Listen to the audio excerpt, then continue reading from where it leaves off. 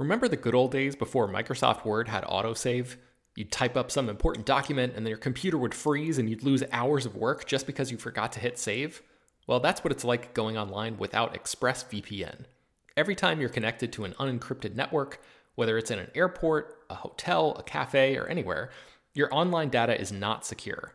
Any person on that same network who knows what they're doing can gain access to your personal data. Bank logins, credit card details, passwords, all the stuff you don't want people seeing. Unfortunately, hacking has become much easier than it used to be. People don't even have to be exceptionally skilled to do it, and there's a lot of money to be made by selling your information on the dark web. ExpressVPN stops hackers from stealing your data by creating a secure, encrypted tunnel between your device and the internet. It's incredibly easy to use. Once the app is running, you literally click one button to get protected. And it works on your phone, laptop, tablet, and more, so you can stay protected on the go. I've been using ExpressVPN for a little while now, and I can rest easy knowing my info is safe and secure. I've heard horror stories of people who've been hacked, and it sounds like a massive pain to try to get any resolution in the aftermath, so I am not interested in finding out what that process is like. Secure your online data today by visiting expressvpn.com/film.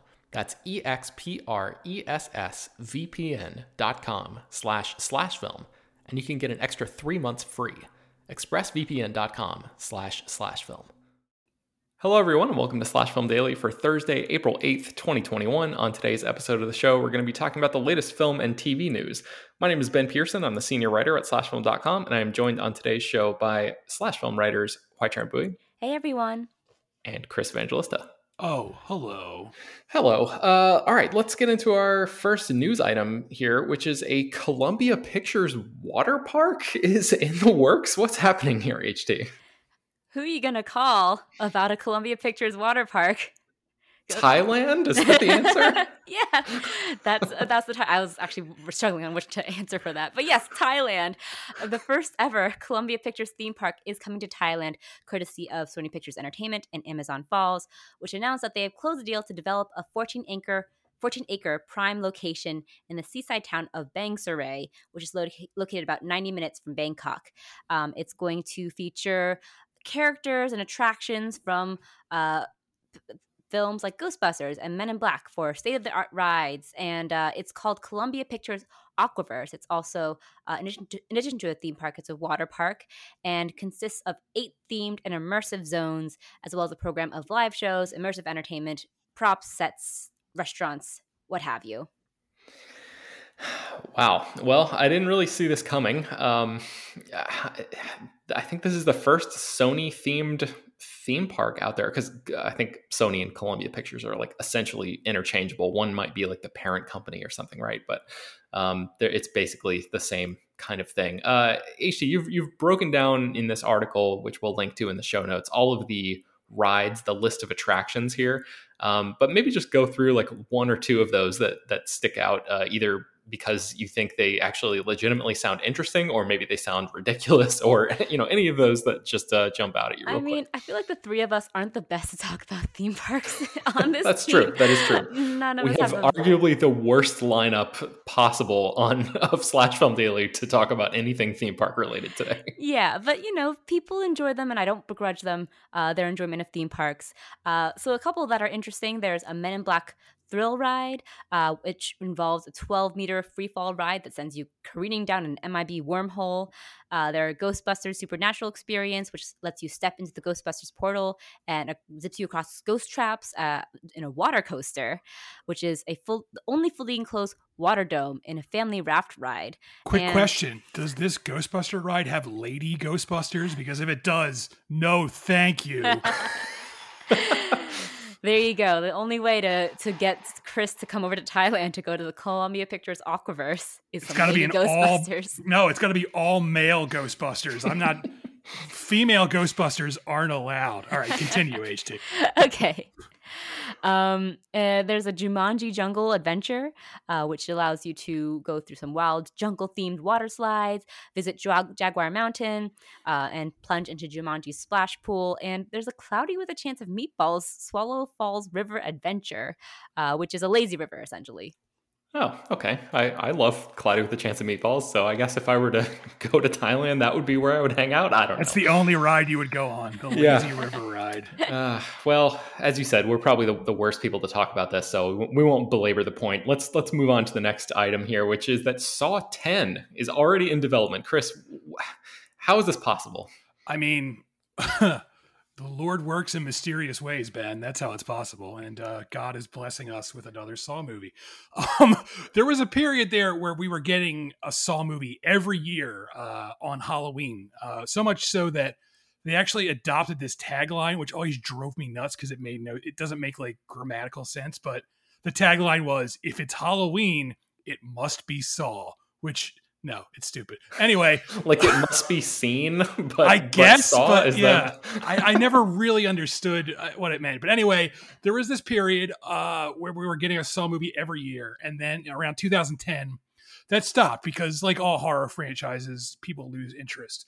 But studios, Hollywood does not like to let go of a franchise, especially if it was really successful at one point. So in 2017, they actually brought the franchise back with the movie Jigsaw, and they didn't get right back into the new Saw movie every year thing after that because it wasn't like a huge hit. But they are coming back this year with Spiral from the Book of Saw, which is the 9th movie, and it stars Chris Rock. And now it looks like they might be getting ready to go back to the Saw movie every year idea because Production Weekly has revealed Saw 10 is currently in active development. And that's really all we know. We don't know who's going to be involved with it. We don't know if like Chris Rock is coming back to be in Saw 10 or, because for all we know, he ends up dead in Saw 9. We don't really know how that movie's going to play out. But right now, Saw 10 is very likely to happen. I mean, the big question, Chris, is will Saw 10 also be from the Book of Saw? Like, I hope so. I don't want to close the Book of Saw just when we opened it. I mean, come on. Well, maybe it'll be like from the podcast of Saw. Every new film will have a different subtitle. I love it. All right. Okay, let's move to our next item, which is something that I guess is just more confirmation of something that we've sort of either seen reported before, but now it's coming from somebody who actually knows what they're talking about. The CEO of Warner Media has confirmed the plan to release movies theatrically again in 2022. HT, what did he say? Yes, Warner Media CEO Jason Kilar confirmed that Warner Brothers will be going back to releasing films theatrically in the traditional theater release without HBO Max simultaneous releases in 2022. And he said that, I quote, I don't want anyone to misinterpret what we're doing right now as any indication that we're not believers in the movie-going experience.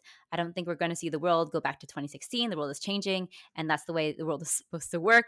But essentially, he said they are committed to the theatrical experience and that big tentpoles like the 2020 release, The Batman, will be going to theaters first and likely to HBO Max after that theatrical window. So was there any indication of like what the new normal might be for that time between when a movie leaves theaters and when it goes to HBO Max? Because some of the other streamers have sort of indicated, okay, moving forward, I think what was the Paramount Plus recently said something like, 45 days after a big movie leaves theaters, it will be available streaming on Paramount Plus. Do we have any sort of indication about what Warner's plans are moving forward like that? No, he didn't give any update on or more details on what that plan is. He just basically indicated that they're going back to the traditional theatrical release, which was what was the window again?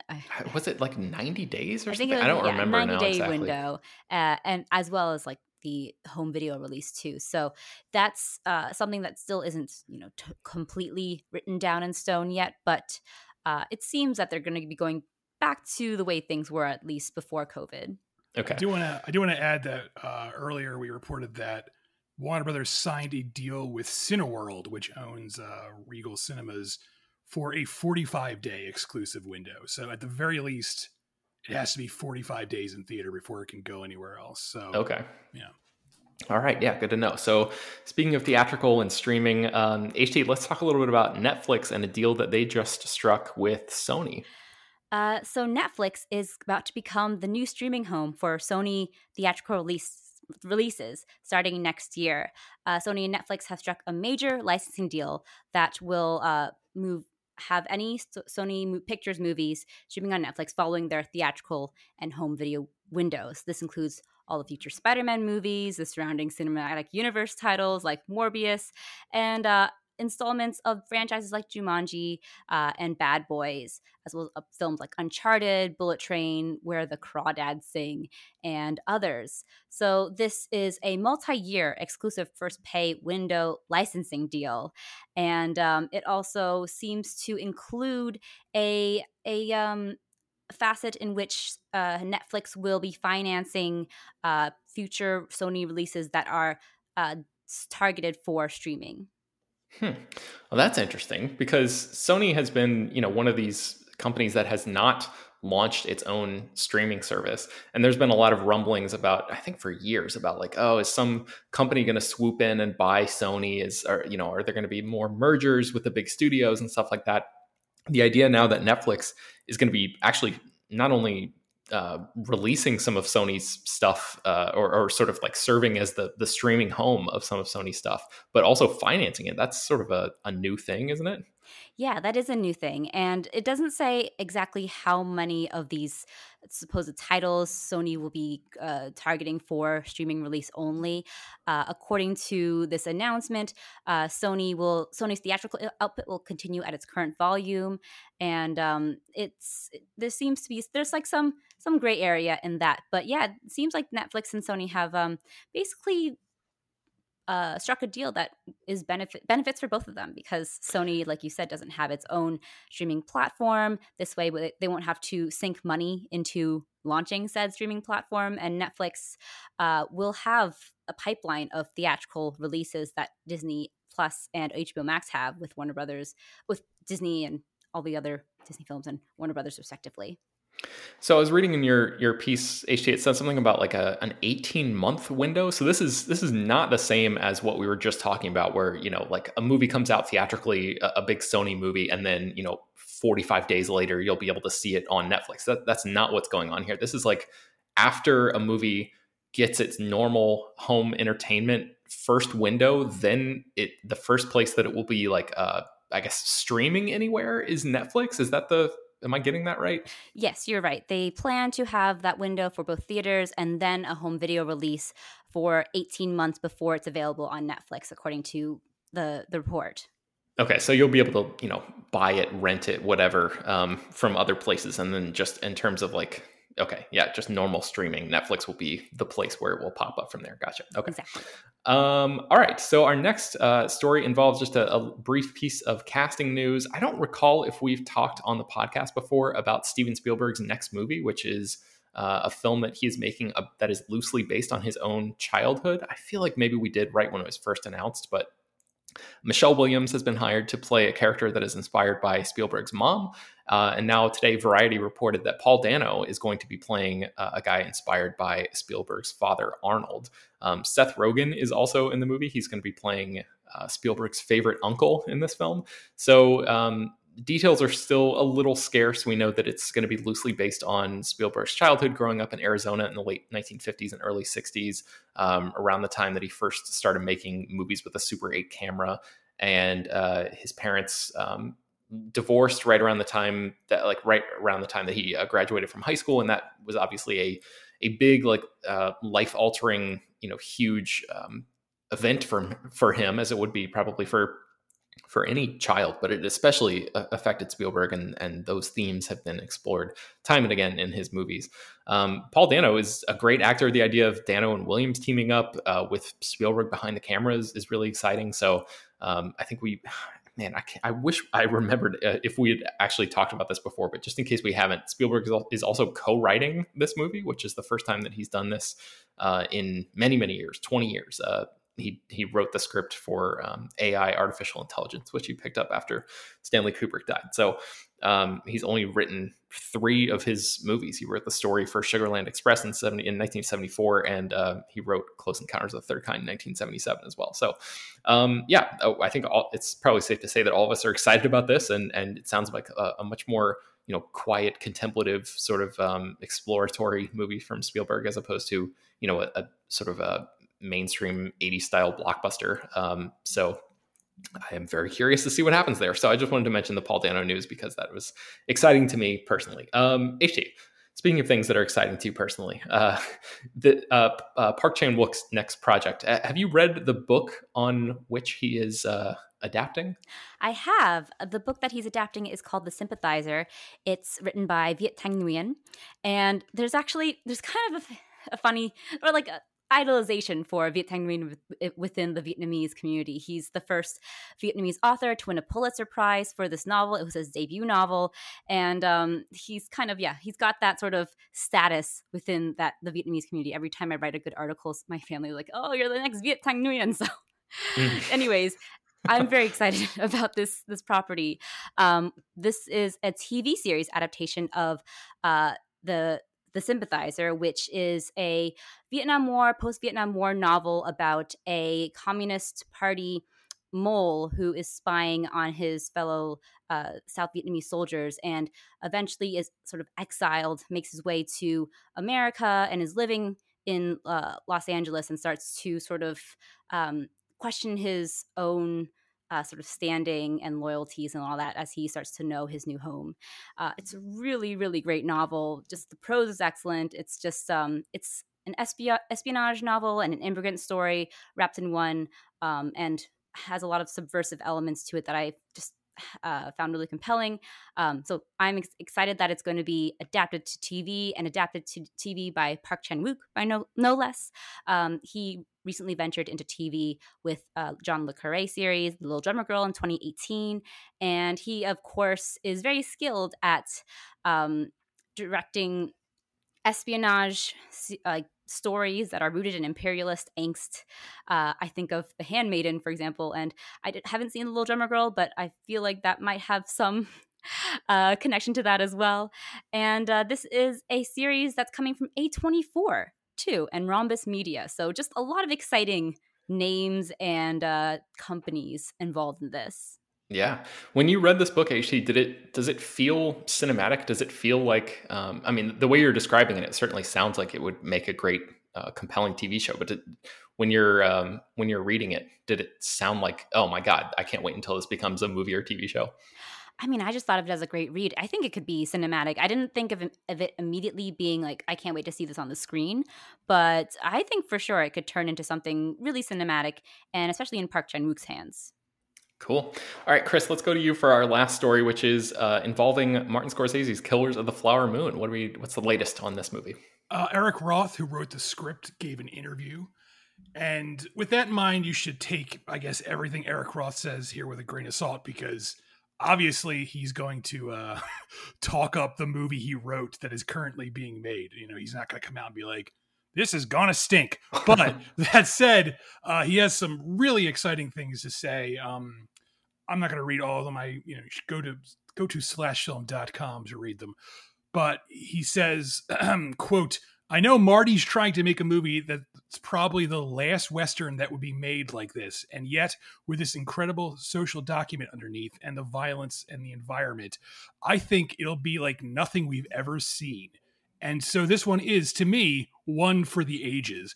And he also says, quote, I just think Martin Scorsese is going to make this one of the great movies. So again, obviously he's going to say this, and he even says in the quotes, obviously I'm going to say this, but he talks this up to sound like, if all goes according to plan, this is going to be, not just another movie. It's going to be a great movie. And I really don't have a hard time believing that, because Martin Scorsese is making this movie, and Martin Scorsese makes great movies. So again, while I usually take these sorts of praise things from people directly involved with productions, with a grain of salt. I'm inclined to believe it here because both I think it's very possible, and also I want to believe it. I want to believe this is going to be a great movie. The thing that really stuck out to me in his quote there, Chris, was the idea that this might be the last Western of this kind. And I think the budget for this movie is something crazy, like over $200 million, right? So I feel like he's probably right there where, Scorsese famously had trouble finding financing for this movie. It doesn't seem like the Western has become, you got people like Taylor Sheridan who have sort of revitalized it a little bit, but now he's sort of working a lot with Paramount Plus and doing TV and streaming stuff. So the budgets there aren't going to be nearly what they are for a movie of Killers of the Flower Moon's scale. So I feel like he's kind of onto something in terms of like, this could be the last gasp for this genre getting this treatment at this budget level. Do you foresee there being, with the way that things are going with streaming, do you foresee there being a world in which another Western is made with a $200 million budget, maybe in 10 years or something? I guess it really depends on who's going to make it. Like, I can't imagine like a young upstart coming out of nowhere and being like, I want to make a $200 million Western. And they'll be like, get the fuck out of our office.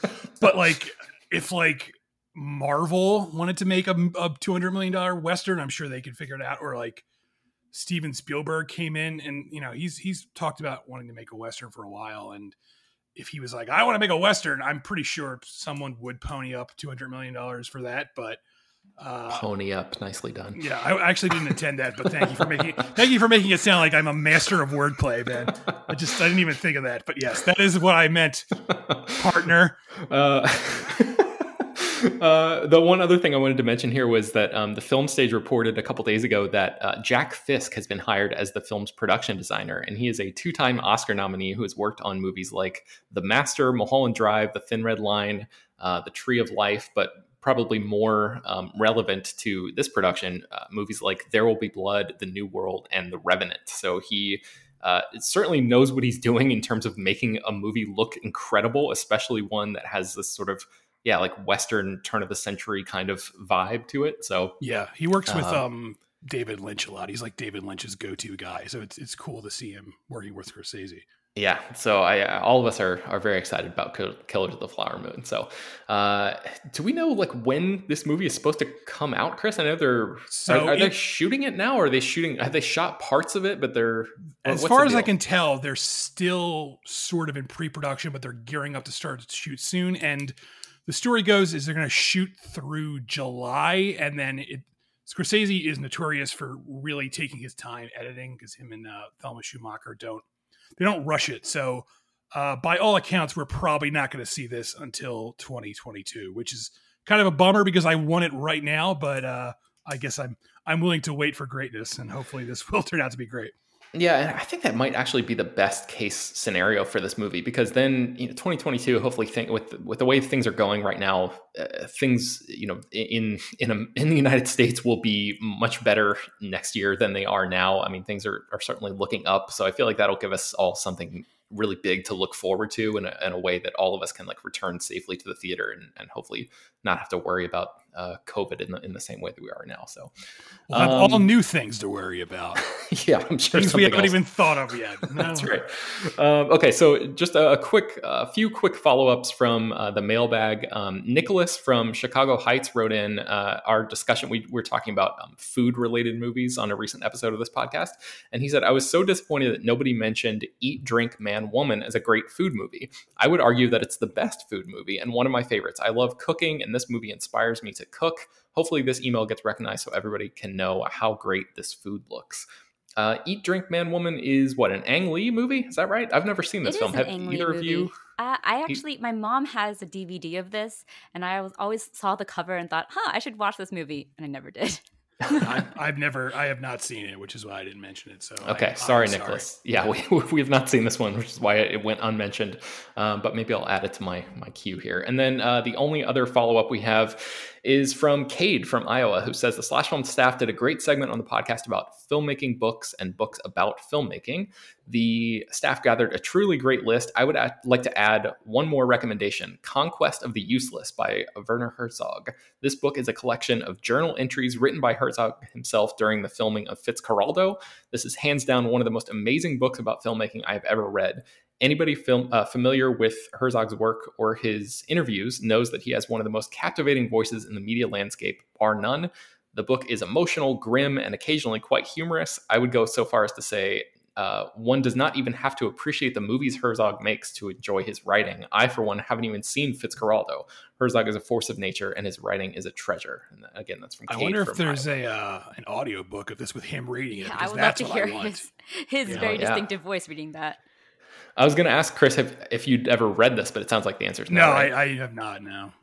Have either of you seen Fitzcarraldo by any chance? I haven't. Nope, I feel like an idiot, but I haven't. But I've seen other Herzog movies, damn it. I just haven't seen it. Yeah, I watched Fitzcarraldo maybe last year or the year before. Time is useless now. Who can say? But I was very impressed with it. And the idea of Herzog keeping a journal, especially during the production of that movie, which looked like such a monstrous, gigantic production to sort of track, sounds really fascinating. So Conquest of the Useless is the name of that book. So thank you to Cade for that recommendation. If you have any other mailbag topics or any other recommendations or follow-ups to any of the topics that we've discussed previously, you can send us your feedback, questions, comments, concerns, and all of that stuff to peter@slashfilm.com. Make sure to leave your name and general geographic location in case we mention your email on the air. And that's going to bring us to the end of today's episode of Slash Film Daily. You can find more about all of these stories that we mentioned on today's show at slashfilm.com and linked inside the show notes of this episode. Slash Film Daily is published every weekday, bringing you the most exciting news from the world of movies and TV, as well as deeper dives into the great features you can find on the site. You can subscribe to the show on Apple Podcasts, Google Podcasts, Overcast, Spotify, all of the popular podcast apps. And don't forget to rate and review the show on Apple Podcasts. Tell your friends, spread the word. Thank you all for listening, and we will talk to you tomorrow.